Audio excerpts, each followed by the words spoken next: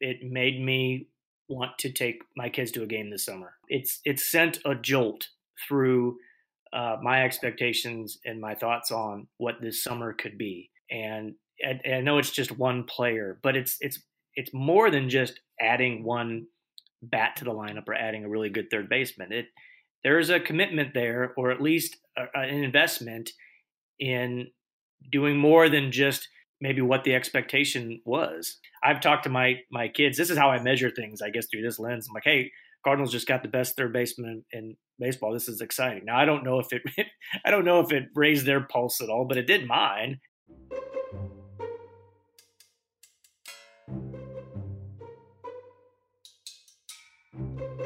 Hello, everybody, and welcome to the best podcast in baseball, brought to you by Closets by Design of St. Louis. I'm St. Louis Post-Dispatch baseball writer Derek Gould. Joined this week, and I'm very excited. We're having, what would this be, like a mashup, a crossover, a must-see TV event. We have Mizzou beat writer and host of Eye of the Tigers podcast, Dave Matter, joining me this week. Dave, thank you very much for joining me from snowy Columbia. It is an honor and a privilege. Mashup, I like that one. That's a good one. I don't know how much Mizzou coverage we'll get into. Probably not, because there's enough baseball news to get to. But no, I appreciate it. I do want to ask about like the third major league, though, at some point in time, like the SEC plans for baseball.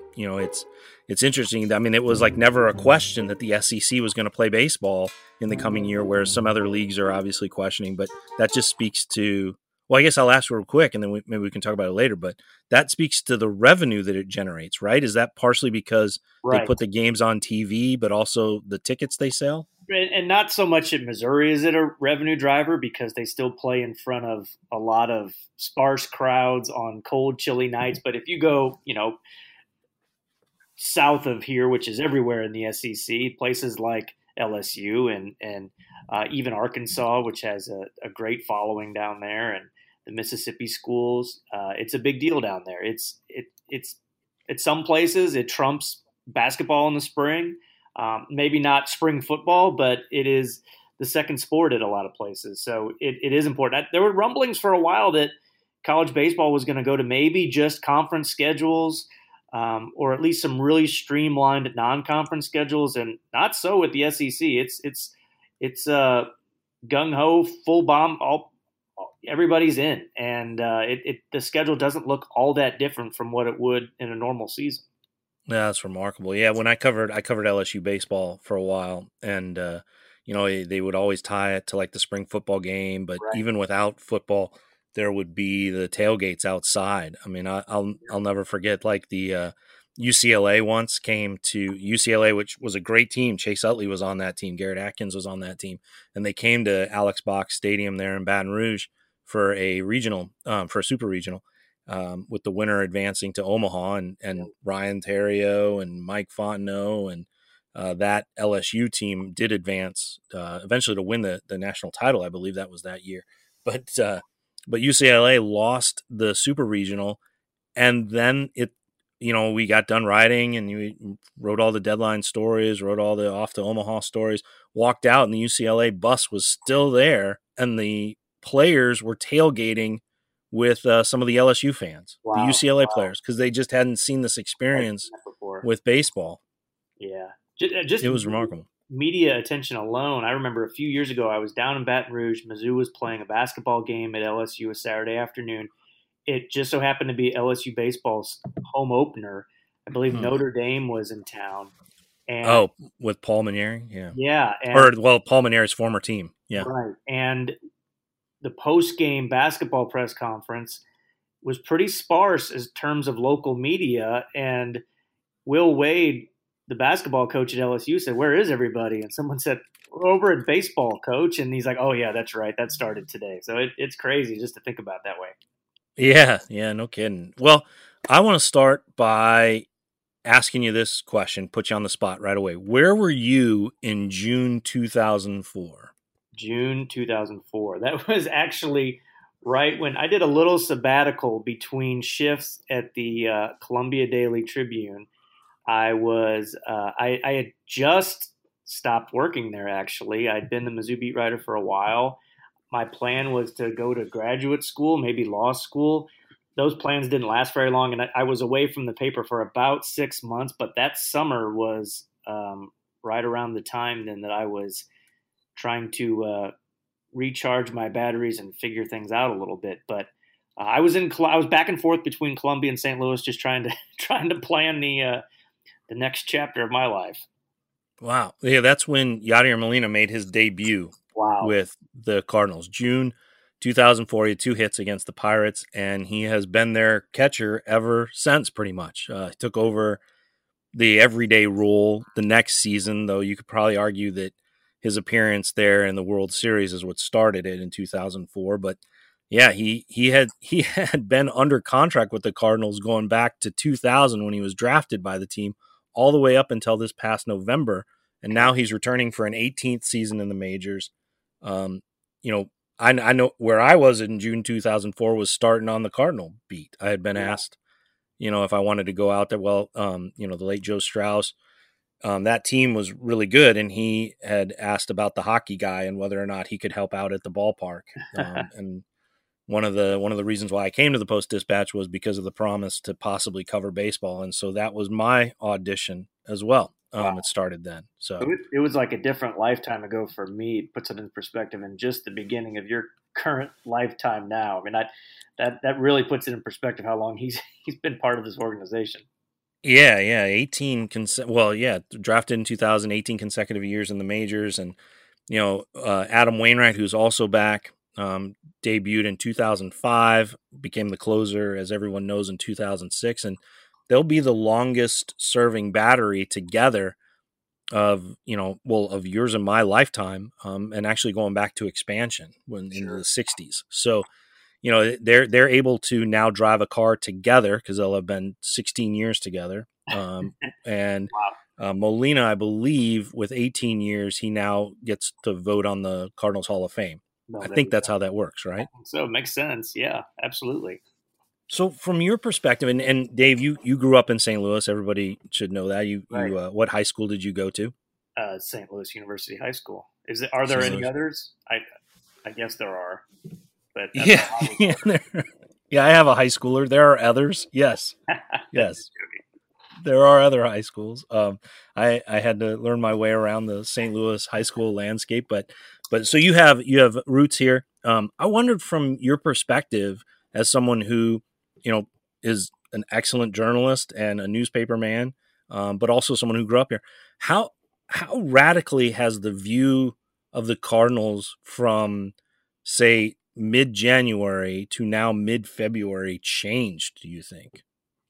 It's a great question, and I look at it like it just appeared that they were going to stand pat, and not even stand pat, because I think maybe things sort of kicked off with the decision on Kolten Wong, and so that's not standing pat. That's maybe regressing as far as who you are, and then to move forward with.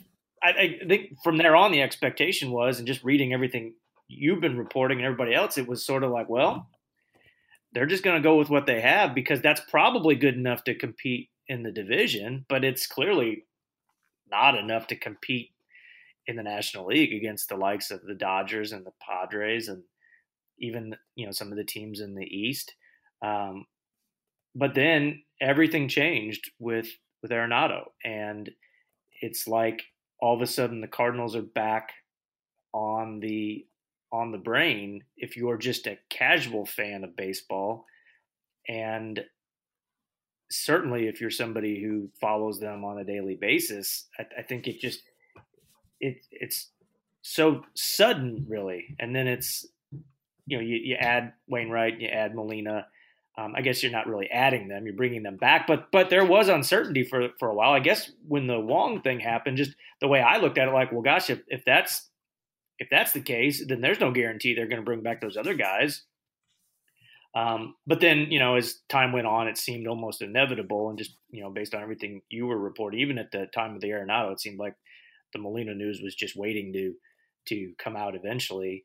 Yeah. And now it's just everything has shifted to where, okay, this team is not content just to be the best team in the Central. they're going after more. Are they there yet? I don't know. I still think, just watching the playoffs last year, those two teams out in the West are just so absolutely loaded, and they got better over the course of the offseason. So yeah, I think the Cardinals made a big statement and said they're just not content with just having enough and being enough. They want to do more, and you give credit to the front office for doing that. I wonder, was it kind of were they playing kind of a rope-a-dope all along, or back when the messaging with the Wong decision certainly didn't indicate they were going to make this move or shake things up the way they have. I guess we add in the Dexter Fowler trade, because even though that's a subtraction, that's sort of in addition to the playing time that those younger guys are going to get. Right. But the messaging did definitely seem like this is going to be a serious transition year, and not necessarily in a good way. Was it rope-a-dope? Were they sort of like crossing their fingers underneath the desk when they made those comments, or was that reality at the time? I think it's somewhere in the middle.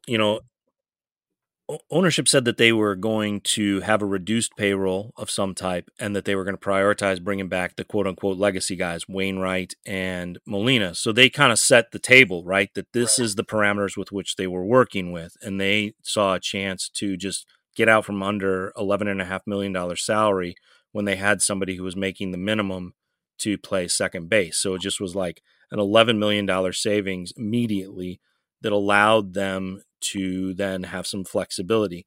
There were so many times where it was clear that they shouldn't bank on getting Arenado, but should be hopeful of getting Wainwright back. But that he also had offers. I mean, he had an offer from the Padres that might have paid him slightly more. He had interest from other teams. There were, a handful, 4 or 5 that came through there in that week as competition for the Cardinals, which prompted them to actually kind of make a formal offer after just kind of waiting. Same with Molina. Molina had other suitors. 2 of them signed catchers, and he would have been an alternative for them to explore. That's being the Mets and the Phillies. When the Phillies signed Real Muto, they then didn't have a reason to continue pursuing Molina, but he too had to wait for the Cardinals to kind of come forward with an offer. So, ownership kind of prioritized, say, here's our legacy guys, but also got to cut payroll. How they could acquire a $35 million salary, which Arenado had, and cut payroll was a riddle that they couldn't count on, solving. And, even in the days leading up to the finality of the trade, to the word going around to the minor leaguers who are actually involved in it, or the players who are actually involved in the trade, there were some moments where both sides thought it would fall apart, even in the 48 hours leading up to that. So, I asked Mozeliak the other day, could you have gone 0 for 3 on these? And the answer, he didn't say yes, but the answer was yes. I mean, they could have gone 0 for 3. And in a way, this goes back to the Ozuna, Stanton, Yelich thing, and something that the Cardinals didn't do at that time, which was establish patience, Dave. Yeah. You think about it, they were really concerned about being left out and end up of going 0 for 3. They were concerned about going 0 for 3. They did not want to get to a point where, Stanton went elsewhere, Ozuna went elsewhere, possibly to the Giants, and Yelich didn't move at all. Or Yelich eventually became available and then went elsewhere, and then they were 0 for 3. And when they got to the Ozuna conversation, as they worked their way down, the Marlins were telling everybody, Yelich's representative, the Cardinals team's interested in Yelich, that they weren't going to trade him. And so the Cardinals were like, well, we better make a play for Ozuna, or we run the risk of going 0 for 3 this winter. And so they didn't feel like they could bet on the team they had. They needed to get the guy for the middle of the order, and this was the guy available. In a way, this winter is the opposite of that, where they were able to show the patience, say, well, we can stick with the team we have in this division that we're playing and see if the big move happens eventually. and wait for it to kind of come to fruition. The parallels are there as far as the team that had urgency to make a move and didn't want to be left out versus this team this winter that had one move that it wanted to make and wanted to be available to make it and was willing to stomach the possibility that they might go 0 for 3 and be stuck with the roster without any of them. Yeah, that's interesting. Also, I wonder this too, and I've thought of this when I was reading your story in the Wednesday paper, and you touched on it some, but how much did the Arenado trade help reel in Molina for sure? I mean, in some ways, he was dictated by the market, and there's only so many teams that were going to pay $9 to $10 million for a catcher at his age. So the Cardinals were sort of playing poker there. It seemed like they're just seeing who, if anybody, would jump on him first, knowing that the Cardinals were still his priority. But did making that commitment to getting the all-star third baseman, did that in any way solidify Molina, or was that independent of his decision-making? It's a great question. I'm going to answer it after I tell people about our sponsor. How about that for a segue, Dave? Yeah, perfect. Yeah. Imagine your home totally organized. Closet by Design of St. Louis can help you get organized with 40% off plus an additional 15% off. Get free installation. Call 1-800-BY-DESIGN today. That's 1-800-BYDESIGN. 1-800-BY-DESIGN today. Closet by Design of St. Louis, the official sponsor of the best podcast in baseball. I think there's an element to it where obviously having Arenado text Molina about a reunion while Molina was off at the Caribbean Series, added some luster to it. Obviously, the improvement and having a star player like that is something that Molina has wanted to be a part of. So it did help the sort of them sell the idea of him returning. Yeah. What I think it most helped with, I'm reading into it here a little bit. Haven't been able to have somebody say this is definitive. So this is sort of informed speculation. Is I think it helped Wainwright and Molina understand why the Cardinals waited. There was a time, and they both discussed this, there was a time there in December, early January, where there weren't offers, where there was conversation, but it wasn't going anywhere. And that was frustrating to them. Like, if you want me back, want me back. If you want me back, why didn't it come in November? Why are there comments from Chairman Bill DeWitt Jr. about how bringing back the players are a priority, but there's not movement on that front? I think, what you saw in the comments that followed that week, either Wainwright's comments leading up to the Arenado trade or Molina coming out of the Arenado trade, was an understanding of where the team's focus had been and why. And because that had paid off, that certainly gave those two players recognition that, okay, wait a minute. It wasn't them slow playing, trying to get, part of it was to get the best price, right? To see what the other options were out there, because that's negotiation. So part of it was business.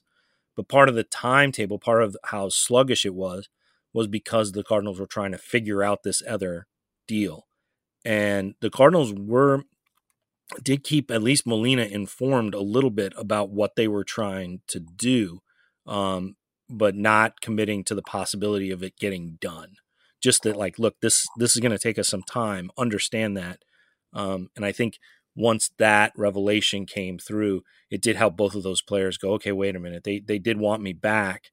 Yes, they wanted them back at the Cardinals price point, but they did want them back. And there was a reason for the delay. That makes sense. Yeah. There's so much emphasis just on what Molina had to say was about having to be patient. And it almost like he was speaking for the fans too, because they wanted an answer. And maybe that's a little bit unfair just because this offseason is so unlike maybe any other, just because of the questions about revenue and capacity at stadiums and schedules and all of that. But that's why I come back to, at some point you kind of have to tip your hat to the Cardinals for not letting all of those circumstances become a crutch or an excuse for not moving forward. And because we know a lot of teams can use that to sort of defend their indecisions Mm-hmm. at this point. But they were aggressive on this one, and and the fans have to love that. So, um, man, how much the narrative has shifted, and like you said, just in the past few months. Yeah, yeah. I mean, they probably needed that, right? Like, where from Yeah. your perspective was the Cardinals' brand in all this? I mean, they have had 13 consecutive winning seasons. They've been in the playoffs the past 2 years, but you think back to 04, 05, 06, right there at the beginning of Molina's time with the Cardinals to now. There's a different feel about the team, right? Like that their brand was kind of in question. For sure. The word I think of is stale. I mean, it just Mm. they were still competitive, absolutely, but it seemed like other franchises maybe have passed them by as just sort of being um, maybe not more interesting, but just more cool. I mean, look what the Padres have done. You look in this division. I don't know the division itself. Um, that might apply to everybody. Nobody was really making moves. I mean, the Cubs run did not sustain itself, obviously, and Yeah. the Brewers were fun for a while, and then it kind of fell off a little bit. It seemed like the Reds were maybe going to make that move and made the playoffs, but that didn't last long. And yeah, I just think that if you're looking up and down the league, and you're just a casual fan or somebody without a strong allegiance to one team, the Cardinals just didn't look like that fun, aggressive organization compared to what we're seeing with some other clubs. But I think this changes that, obviously. I mean, one of the biggest moves of the offseason, and it shows a commitment to being more than just competitive at this point. Now, they still got to go out and win the games. I mean, Mm-hmm. this doesn't guarantee anything, but they're more equipped now than they were, just a few weeks ago. What were the Cardinals of your youth like? I mean, what there was still the devotion, the fondness for baseball, and that Yeah. was still a time when Peter Gammons was talking about how the best fans in baseball, but that wasn't necessarily, connected to the best team in baseball at Right. that time. What were they like then? They were fun. They were so much. I mean, I kind of compare it now, and I live in Colombia, and when the Chiefs in the last 2 years have gotten um, so exciting and so successful, even in Colombia, not in Kansas City, in Colombia, like it's all people want to talk about the last couple months is the Chiefs, and they have this. It's not just a good team; it's an exciting team that plays maybe a little bit different style than anybody else.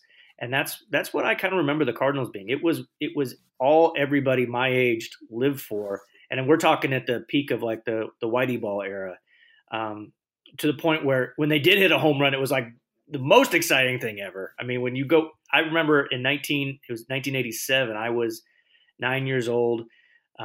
We went to a handful of games that season, and I swear, and I don't think this is probably true because he didn't hit that many, but I swear Jack Clark hit a home run in every game I went to. Now that's probably statistically impossible because I don't think he hit 30, but still, I just they were the most exciting thing in my world. Part of it wasn't just because they were good; it was how they played and how they kind of sold themselves, and they were unique. They stole bases like crazy. They had all these vibrant personalities from not so much Jack Clark, but Vince Coleman and Terry Pendleton, Tommy Hurd, all the pitchers, Ozzie Smith, obviously, and that the brand sort of sold itself because it was just so exciting. And at that age, you memorize every team's stats or every player's stats, and you know everything about them. Baseball isn't that way with the younger generation now. I mean, maybe it is for some, but just not in the masses. I mean, I've got 11-year-old twin boys. They play Little League Baseball. They aren't that interested in Major League Baseball. I mean, they'll know a few names here and there, but it just doesn't capture the attention like it did, for our generation or for myself. And the Cardinals were so good at it because they were just they were just so alive, and in those '80s teams, because they were just so fun to watch.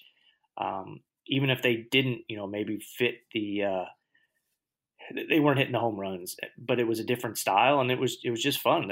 The city lived for it.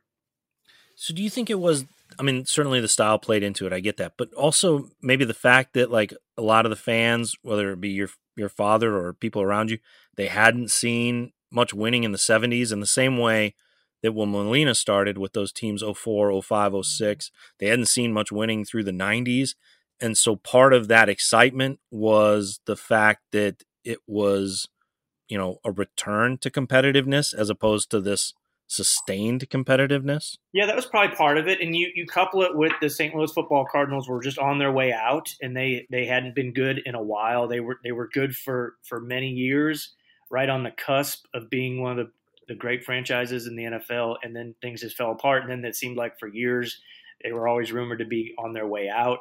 So I think sometimes teams in the same city could feed off each other, like we've seen with the Blues and Cardinals when they're both good. But also, if one's really bad, that could benefit the other because everybody is locked into the baseball Cardinals, and that's just kind of how I remember it being when I was that age. And I think maybe some of it was because my dad grew up in St. Louis, was in high school in the '60s, so those great teams in that decade. He grew up on, like I grew up on, the teams in the '80s, but then you're right. Then they kind of hit a malaise in the '70s, and for him, I'm sure in his generation it was probably like, oh great, the Cardinals are good again. They're not just competitive; they're winning pennants, and they have all these all stars, and it's fun again. And it probably that there probably is some truth to that sentiment, just how the franchise kind of recycled itself by the decades. Do you think Columbia at all is a barometer of the Cardinals' popularity?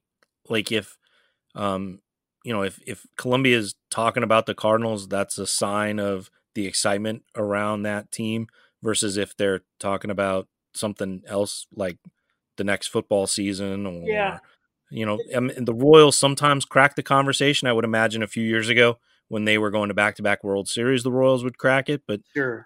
Do you think that the conversation at Booch's, if it veers towards the Cardinals, is any sort of measure of where they are?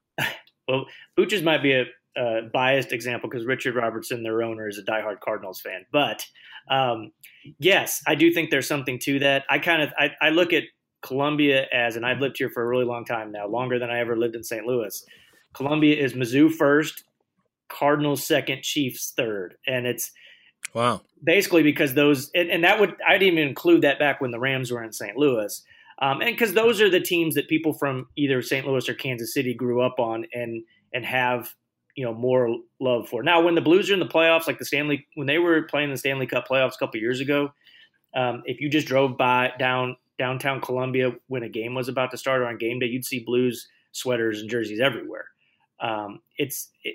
When the Cardinals are in the playoffs here, back pre-COVID, obviously, people would put on their red and go out to bars and restaurants and watch them. And I imagine it probably would have been the same thing with the Chiefs these last couple of weekends had there not been COVID. But I think that's a good way to put it. It's a Mizzou place first and foremost, but there's always off seasons for football and basketball, and that's when even when the seasons are at the same time, a lot of Cardinal fans here, and I don't think it's not just people who came here to go to college that were from St. Louis. It's if you grew up in Columbia, you kind of got to pick sides, and maybe depending on who was good at the time, the Royals or the Cardinals, you usually latched on to one of the two.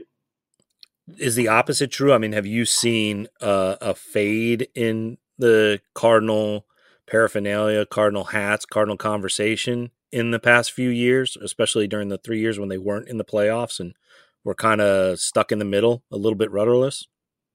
I don't know if I've consciously noticed that. I don't. Maybe though, like if you go somewhere, not Booch's because Cardinals are always on there, but if you go somewhere and it's the middle of May, the TV might not be on the Cardinals when normally it would be, and that's probably more of just not an actual thing I remember happening, but more anecdotal. But yeah, maybe that same excitement isn't there right now, or hasn't been these last couple of years. But when the Cardinals are really good, and more so when it's closer to October, this feels like a Cardinals town. And I will say too, when the Royals were really good, and the 2 years they made the World Series and won the World Series, the Royals fans, they now a lot of their Royals hats probably still had the sticker on them because I think there was some bandwagon fans for sure. But the diehards that came to Columbia that were Royal fans and live in Columbia, they were really proud and they enjoyed that run. I think a lot of it because they knew it may not be a sustained thing like it is usually for Cardinal fans. One of the many highlights I had covering Norm Stewart's basketball team there while a student was once there was like a press gathering. I wouldn't really call it a press conference, more of a chance to just chat with the coach, was at Booch's. Booch's is a bar on 9th Street, a burger place on 9th Street, I should say, but a bar too, that has pool tables in the back and serves stag and has the best burger west of the Mississippi. Can you describe for people who aren't familiar with Booch's the allure of Booch's? Well, it's crazy because it's been in Columbia since the 1800s. It's changed locations a few times. And I never went there as a student, probably because it wasn't flashy and loud. And, when you're in your teens and early 20s, you're looking for something more colorful maybe. But wait, what does it say that I went there all the time? I don't know. When I was a student. I'm not casting any judgment here. I wasn't even aware of it, I don't think. Or at least it just wasn't on my radar. But it was like I went there in high school on my visit. I must have lived a very sheltered experience in Columbia during. Sure, that sounds like it. Yeah, the colors and the loud music and everything. It sounds like you're the sheltered one, not me. Yes, I'll say it. No, my wife grew up in Columbia, and it was like a regular for her and her family. So I think I was the oddball. But once I did maybe discover it or enjoy it, right after college, it became a staple. They don't take cash. They don't take cards. It's cash only. There's no menus. There's a menu on the wall. They don't have French fries. It's chips or Fritos or something in a bag. The burgers are more like sliders, maybe bigger sliders, and they're incredible. You can sit there and order 3 or 4. I'm up to 3. I think is good for me. A 4th will throw off my next day and not make me feel great. But there's only 2 TVs in there. The Cardinals are always on if they're playing. There's baseball photos and kind of paraphernalia all over the place. It's not a Mizzou bar. I'd say it's probably more of a Cardinals bar, just with a lot of stuff that Richard has put up on the walls. So yeah, it's there's nothing sexy about the place, but it's a staple, and my kids are almost tired of it because we go there so often. Even in COVID times, we'll mask up because it's a good place for social distancing because not a lot of folks go on the weeknights, especially, and you can find yourself a table and cozy up and order some burgers. Do they still have the Post-Dispatch there in the hard copy on the tables? No, unfortunately not. No. That's something I always remembered was that head table, which often had a reserve sign on it, would always have a scattering of the daily newspapers. I'm afraid we've passed that time has passed us. Yeah. Everybody's on their mobile phone reading the Post-Dispatch, right? That's what you're saying? Yeah. No, they're definitely reading it. They're just not the hard copy. How has it been covering college sports in this COVID time?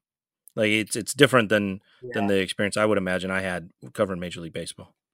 It's a challenge. For football, I went to every Mizzou football game this year. I was the only reporter who went to every road game. A few went early on when you could, like maybe a place you could drive to, like Tennessee, but places where you had to fly, South Carolina, Florida. I was the only regular one there, and a couple of us were at Mississippi State, another drivable game. Excuse me. But all the interviews post game are on Zoom. Sometimes you can't even talk to the folks from Missouri's administration at a game, which is usually a valuable thing to do. Just strike up a conversation, get some notes or kind of have some get some stuff maybe off the record, just kind of where things are headed, developments that are happening. But sometimes they're in an area of the stadium where they can't even have face-to-face contact with the media. So, yeah, it stinks because I love being at the game. For basketball, I don't think I've gone to any road games. And it's hard. Not many people are actually in the SEC, even pre-COVID. Not many other markets sent their reporters to road games, especially in Columbia, which is like the Northwest outpost of the SEC. It's just not a big of a media deal in this conference. Now, Kentucky, their crew would always go to road games. Arkansas, for the most part, maybe Tennessee, if they're good, would send a writer, but you don't see Florida beat writers, South Carolina beat writers making the trip to Columbia, Missouri pre-COVID times. So that's not that unusual now that there's no travel. But for me, I would always go to road games, and I'm not this year. Just it's the access is Zoom only. Basketball, I think you can see the whole game on TV much better than you can in football. Football, I really think you have to be there to see it all. And it stinks though. I hate it. I hate writing a game story off of TV broadcast, but also the way that they're canceling these games the day of the game, or at least the night before in some cases. It's the old cost benefit, analysis. Is it worth getting in a car driving 8 hours to Oxford, Mississippi for a game that might be canceled while you're halfway there? So I hope this is just a one-off for this year and get back to covering everything in person, because that's the only way to do it. That's the only way I've ever known to do it. And then we just kind of hopefully get back to some sense of normalcy with coverage. That was my Detroit gambit. Was do I start the drive to Detroit from Milwaukee when the Cardinals were in isolation there at the Pfister Hotel in Milwaukee? Do I make that drive knowing that the Cardinals might not head there at all? And in the end, didn't. But there was a day there where it was like, okay, I need to start the drive to Detroit or else I won't make it there in time for a doubleheader that starts at 11 a.m. But I can't be sure that the Cardinals are going to leave at all. And how far will I get to then only turn around? What's the play here? Right. It was, it was constantly like that. So you didn't want to end up with a Detroit conundrum. Right. And in the end, I never went to Detroit. All those times that it was rescheduled, even at one point in time, the Cardinals were going to play all the games against Detroit in Detroit. If people remember that brief flicker of a moment where the Cardinals were like, look, Detroit's doing us a solid. We'll move our home games there.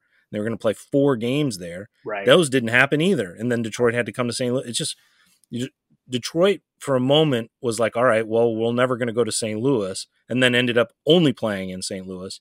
And then Chicago with Chris Bryant was like, oh, we have to play in St. Louis, and then never played in St. Louis. Right. It's such a fascinating schedule. What from your perspective, what was that like to kind of watch the baseball season then unfold? Because in a lot of ways, the baseball season last year was a lead-in to what you could expect for the SEC as far as could they pull it off? There were some similarities there.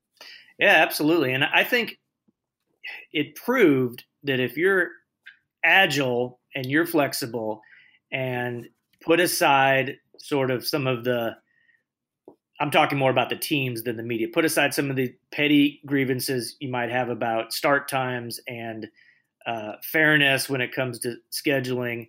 If you can put those aside for this year, knowing that, hey, this is a one-time deal, hopefully, cross your fingers, hopefully, you can change things in a hurry and reschedule so that the greater good is you get the games in and you get the season in. And I think baseball, it was messy at times, sure, absolutely. But was the greater good accomplished of getting the season completed, or at least completed in some form or fashion? I know everybody didn't play the same number of games, but get to a World Series to crown a champion. The answer is yes. And the SEC for football, I thought what they did really smart was they waited till they had to make a decision. They didn't want to make a decision in June about something that wouldn't happen until August or September. Again, it led to, the public, the media, everybody else wondering, like, what are you doing? What are you waiting for? Well, you're waiting for to see how this all unfolds. Mm-hmm. And they made the right call, I thought. And they played 71 games. Everybody had 10 10 games, and then you include the conference championship game. They ended up playing 69 out of 71 games. Now, I think 5-10 years from now, we'll be able to look back and have a better view of things. Was that the right decision to make? Look at it ethically, look at it financially, all of those different ways we can view these decisions that are being made in real time. But they did get the season in. They did crown a champion. I think there was some closure that we didn't know if that would ever happen as far as just getting that season completed. And they also proved that you can improvise these things if you have to. I mean, I think out of Missouri's 10 games, 7 of them were displaced at one time, either the location or the date. They were all shuffled around for the most part. Sometimes you didn't find out who you were playing on Saturday until Monday. That's not ideal, obviously, for a sport when you only play so many, X amount of games a year, 10, 12, not 162. So every game is a major factor in what your record is going to be, and what that means for everybody involved, coaching, security, and everything. If you're nimble enough to where you can improvise on the fly like that, then that can help you in the future with scheduling and things happen, and it's mishaps along the way. So you give credit to baseball, you give credit to the NBA to some degree, although they used the bubble approach, which was different than what anybody else did really outside of Major League Baseball playoffs. But I think everybody learned a little bit that we don't have to be so set in our ways just because you did it this way for 100 years. You can't adjust. I just hope that, I hope everybody gets to enjoy it more in the future, not just we in the media, but the fans too. Yeah, the ballparks felt hollow. It'll be interesting to see if there's some fallout from baseball or some lesson learned as far as rainouts or rain postponements. Yeah. Do all of a sudden now the 7-inning doubleheader becomes something, and how they work out tickets in that regard, right? Because if you have a rain check, does that mean that you just get to choose a date down the road for that game, and then the next day they get the bonus of a doubleheader, 7 innings, or how that all works out? But I think there are some things from this past year that will have lasting effect, and that even goes in game preparation. We see now such an advent, and Mizzou baseball is definitely in the midst of this, where they use so much technology, right? And there's such an emphasis on pre-scouting and pre-prep and knowing everything from when a pitcher uses a slider to the break on that slider to, pitch tipping to virtual reality to Rapsodo, all this stuff. And you get the sense that last year, some of that was taken away from hitters because they couldn't go into the they couldn't go into the video room. And so how they had to adjust. And some hitters talked about how they struggled with that. Christian Yelich has talked about that. Some of these other hitters who, the Dodgers have a really strong program that they use with all the tech and with all the preparation they do for the hitters. And some of that was stripped away from them this past year. So, do the hitters, with the opportunity rush right back to that, or do they become more self-sufficient? And how does that then translate onto the field? I think there's a lot of elements here from, not just health and safety and obviously, the losses everybody's had, but beneath the surface of the tragedy and beneath the surface of the fright that the pandemic brought are these elements that we'll see years to come, how they change the sports we cover. You mentioned, so in your youth, Ozzie Smith would have defined it, correct? Yeah, he was probably the biggest star for sure. Maybe not everybody's favorite player, but as a kid, but yes, biggest star for sure. So where in that galaxy then do you think Yadier Molina and Adam Wainwright now fit as far as Cardinal legends or Cardinal legacy players, as they were calling them this year, or Cardinals icons, if you really want to elevate the word?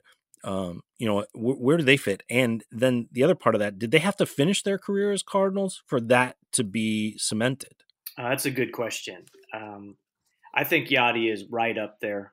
If not, he may have eclipsed. I looked at Ozzie Smith through the lens of a child, and now obviously Yadi as an adult. So you maybe value things a little bit differently. But I think he has to be right up there. And today, like, when my kids play Little League or you're around Little League parks and, they may not talk about the major league players like we did when we were kids, but they know Yachty. If you see, if anyone's got a jersey on with a Cardinals t-shirt with the number on the back, it's most likely going to be him. I mean, my kids, we took them to Cardinal games when they were really little. That's the shirt they got. That's the player they recognized. When they heard the names be announced during the game, who's batting, that's the name they got excited for. One side note, we took them to a game. Our youngest, who's 4, Will, he was there. He was maybe 2, so this must have been 2 years ago. You probably correct me because you probably remember the game. But we had really good seats. They were so excited to see Yachty. It was a game where Waka threw a one-hitter, I believe. It was a Sunday afternoon game, and Yachty got ejected in the first inning, and I don't even remember what for. And they were crushed because they came to see him, and they got to see him bat once, and that was it. Ozuna hit a grand slam in the first inning. I remember that much.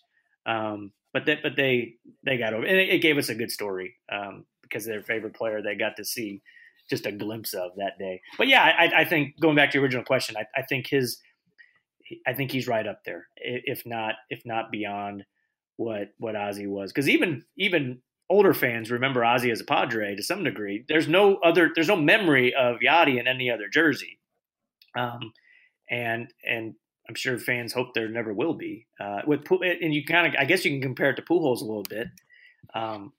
Obviously, his glory years, his best years were in a Cardinal uniform, but he did leave and play for somebody else, and I think that does maybe discolor the legacy or just the memories to some degree. Well, his 3,000th hit was in a different uniform. His 500th home run was in a different uniform. His 600th home run was in a different uniform. The RBI record could be in a different uniform. Whereas with Molina, that's what I wonder is if he spent the coming year in pinstripes, whatever color those pinstripes were, or if he had a halo on his jersey, would that change his place? His number would still probably go up on the wall. But it would be interesting if 162 games, one summer elsewhere, changed, his status. Because like you said, Ozzie Smith's different time was before he became a Cardinal, not after. Right. Matt Holliday had the time with the Rockies before, but he then also went and played for the Yankees and went and played for the Rockies. And how does that, change the view of him? It's an interesting thing, like, and I guess you're probably well positioned to answer this is it coming to St. Louis and staying? Is it always being in St. Louis? Because it sure seems like a big part of it is coming to St. Louis and staying. Right. And I think that's a major factor. But then I also think back to look at the recognition that Pujols got when he came back a couple years ago. Great point. Didn't seem like fans were holding any grudges then. I mean, so yeah, and obviously at different circumstances because he wasn't as peak anymore, and I think people were probably, as they were standing and applauding, were also thankful that the Cardinals didn't spend on him maybe what the Angels did. But there didn't seem to be any ill will at the time, both ways, and so maybe this fan base is maybe a little bit unique in that they maybe not get caught up in that stuff if Yachty would go play for the Yankees or the Angels. So it's hard to say for sure, but I don't think it would have changed a whole lot in terms of just legacy. Yeah, especially if the Cardinals win after he leaves. Now, if the Cardinals go in the tank after he leaves and whoever the catcher is no good, now that could change everything then.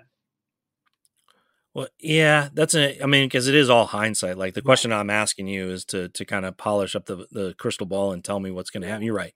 I mean, it's all hindsight circumstance that then colors. I still think that if he finishes his career, even if this is kind of the farewell tour for that battery, them finishing their career together sort of gives an ending to the story, and endings matter. Right. Sure. Absolutely. And I think, and I guess I didn't touch on Wainwright. I think maybe there's more for kids who do they idolize? part of that's just based on maybe when they go to the games and who they see, and you've got a better chance at seeing Yachty than you do Wainwright just because he plays every day. So maybe that changes that a little bit. But I think that in some ways they're always going to be paired together, and some of that's just the imagery of seeing them embrace each other after a big win.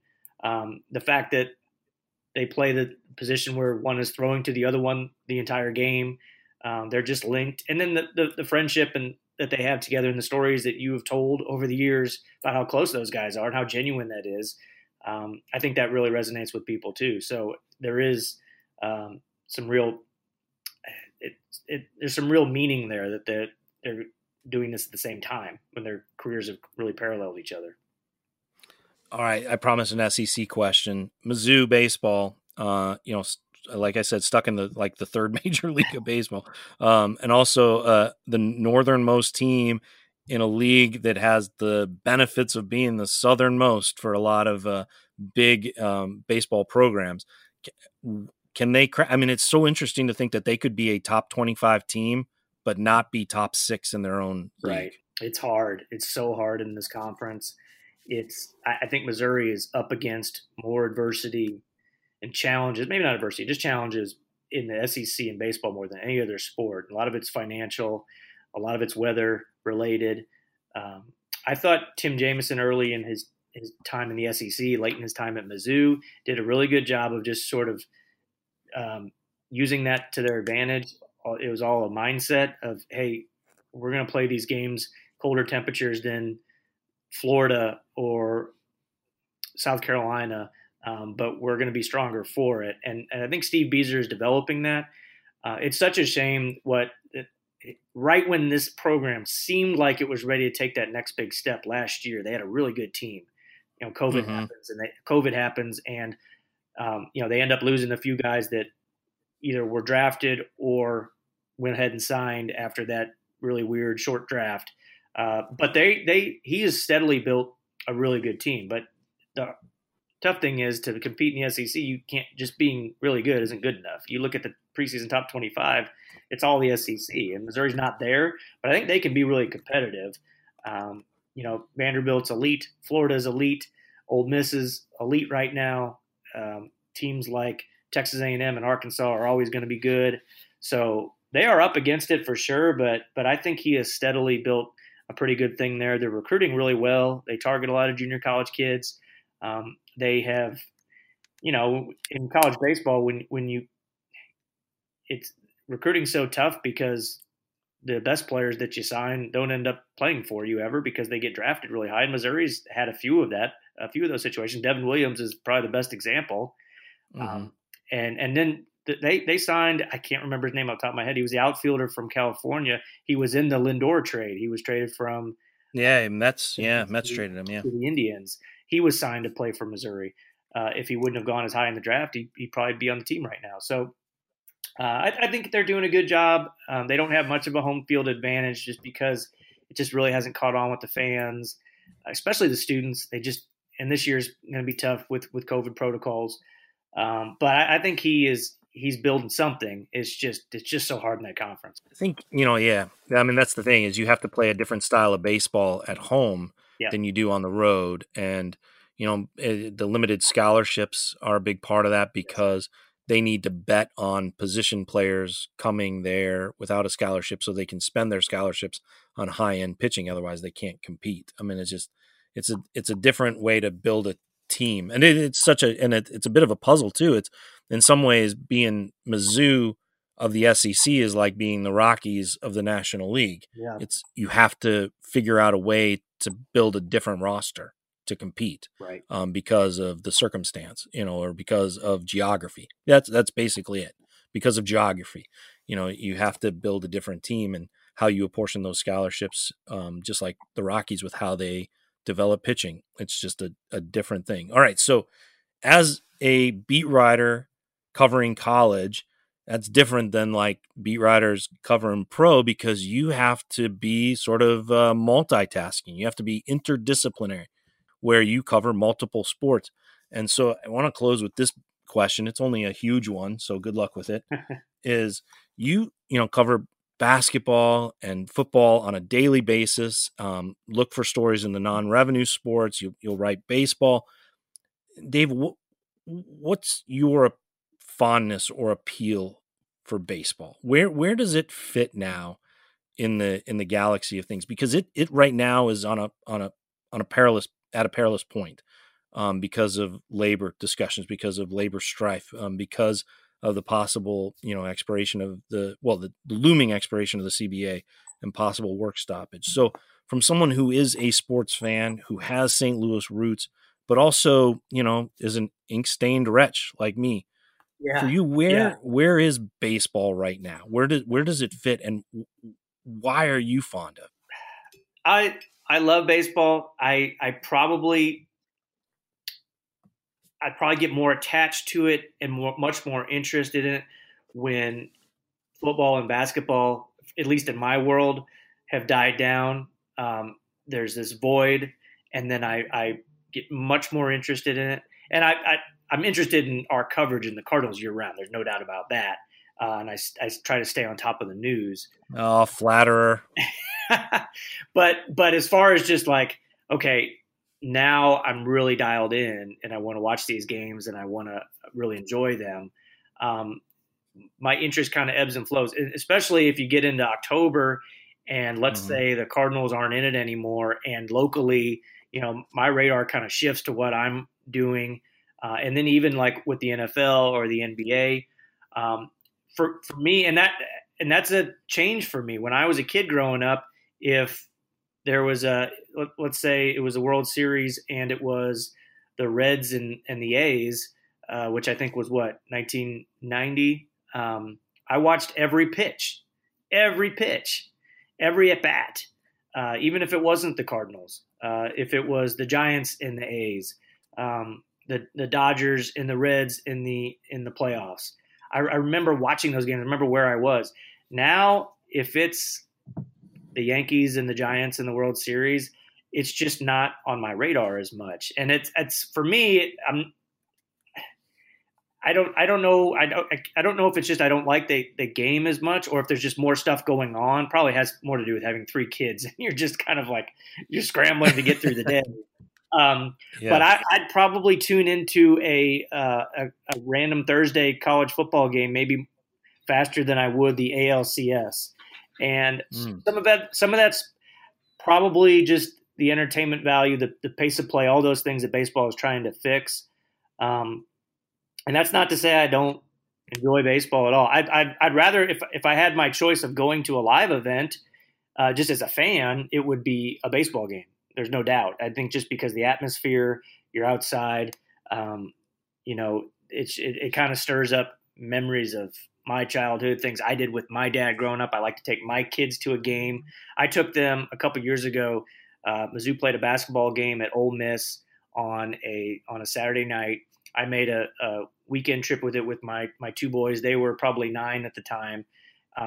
Got them tickets to the basketball game. But on Friday, we went down Friday afternoon. We went to Ole Miss baseball game. It was their opener. I don't even know who they were playing. It was some directional school. But for me, there was a thrill because, hey, taking your kids to the baseball game, place we hadn't been before, and that was perfect. That to me, that would have been more exciting than just taking them to some random college basketball game. So yeah, that part of it I still love and still. I hated that last summer, not being able to take my kids to Busch Stadium or over to Kauffman for a game to see the Royals because of COVID. So that part still resonates with me, the live aspect going there. But just as far as the sport itself, just seems like it's in my consciousness, on my radar, it's slipped behind basketball and football a little bit. And maybe that's because that's what I cover. So I'm more so than I do college baseball. I like writing about college baseball. I really do. I like the folks over at Mizzou, whether it was Coach Jay's staff or what Coach Beezer's doing now. They love the attention. They really do, because they don't get a whole lot of it. And it's a fun game. It's a completely different game than Major League Baseball, not just because of the bats. So I think it's really, really interesting. I wish readers and fans would be more interested, and I think maybe we'd cover them a little bit more, but we're kind of so much dictated on, well, what's our audience? Do they really care? Well, if they don't care, if it's not moving the needle, then should we invest in that? I kind of wrestle with that every spring. But yeah, I mean, I love baseball. I really do. I want to see it flourish. I'm excited for Cardinal fans that this isn't going to be a year where they're just kind of like, okay, well, let's wait till these contracts come up and see what 2022 is going to be all about. So I'm hopeful. I just,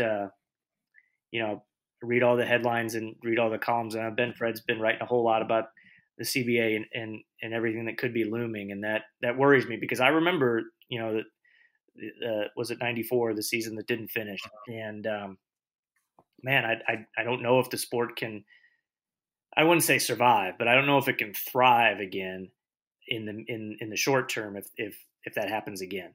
I learned a lot about baseball by being out at the Mizzou field and watching their style of play, but also watching their practice. And also the time that TJ gave me, just to talk pitching and the players that were there, whether it was just talking through, after games or even sitting there talking to scouts during games. And I learned a lot by going to Stillwater for those weekend series between the Oklahoma State and Mizzou, and just getting to see what a baseball program like that was like under Holiday and Ward. So it just was and I guess now it's under second generation Holiday. But just the chance there. So I'll close with this.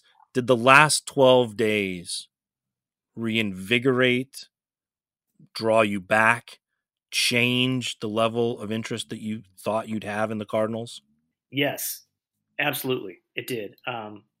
It made me want to take my kids to a game this summer. And not that I wouldn't have before, because it's when you're taking your kids, it's still about the experience. But it's sent a jolt through my expectations and my thoughts on what this summer could be.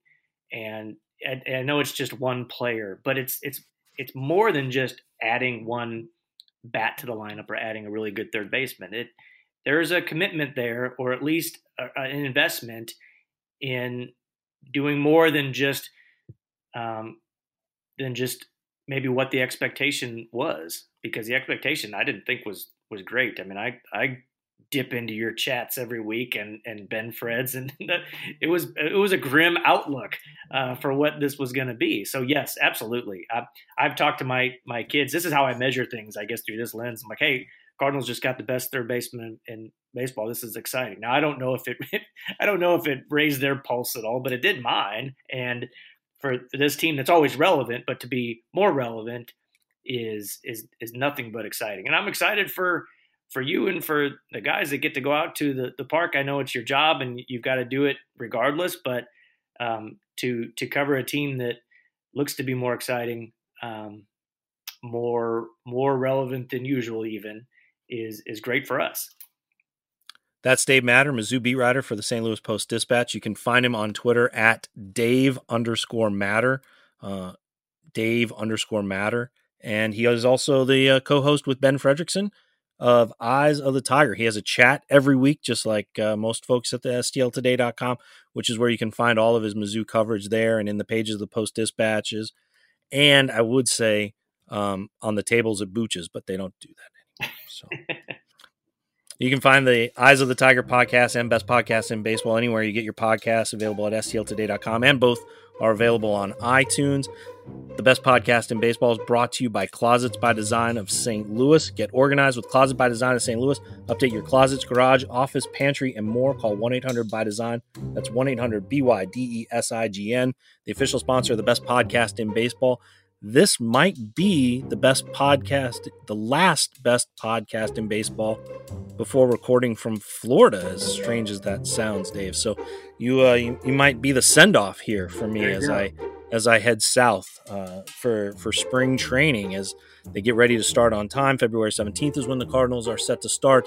They will play a modified Grapefruit League schedule, playing all the teams within that tight region on the east coast of Florida.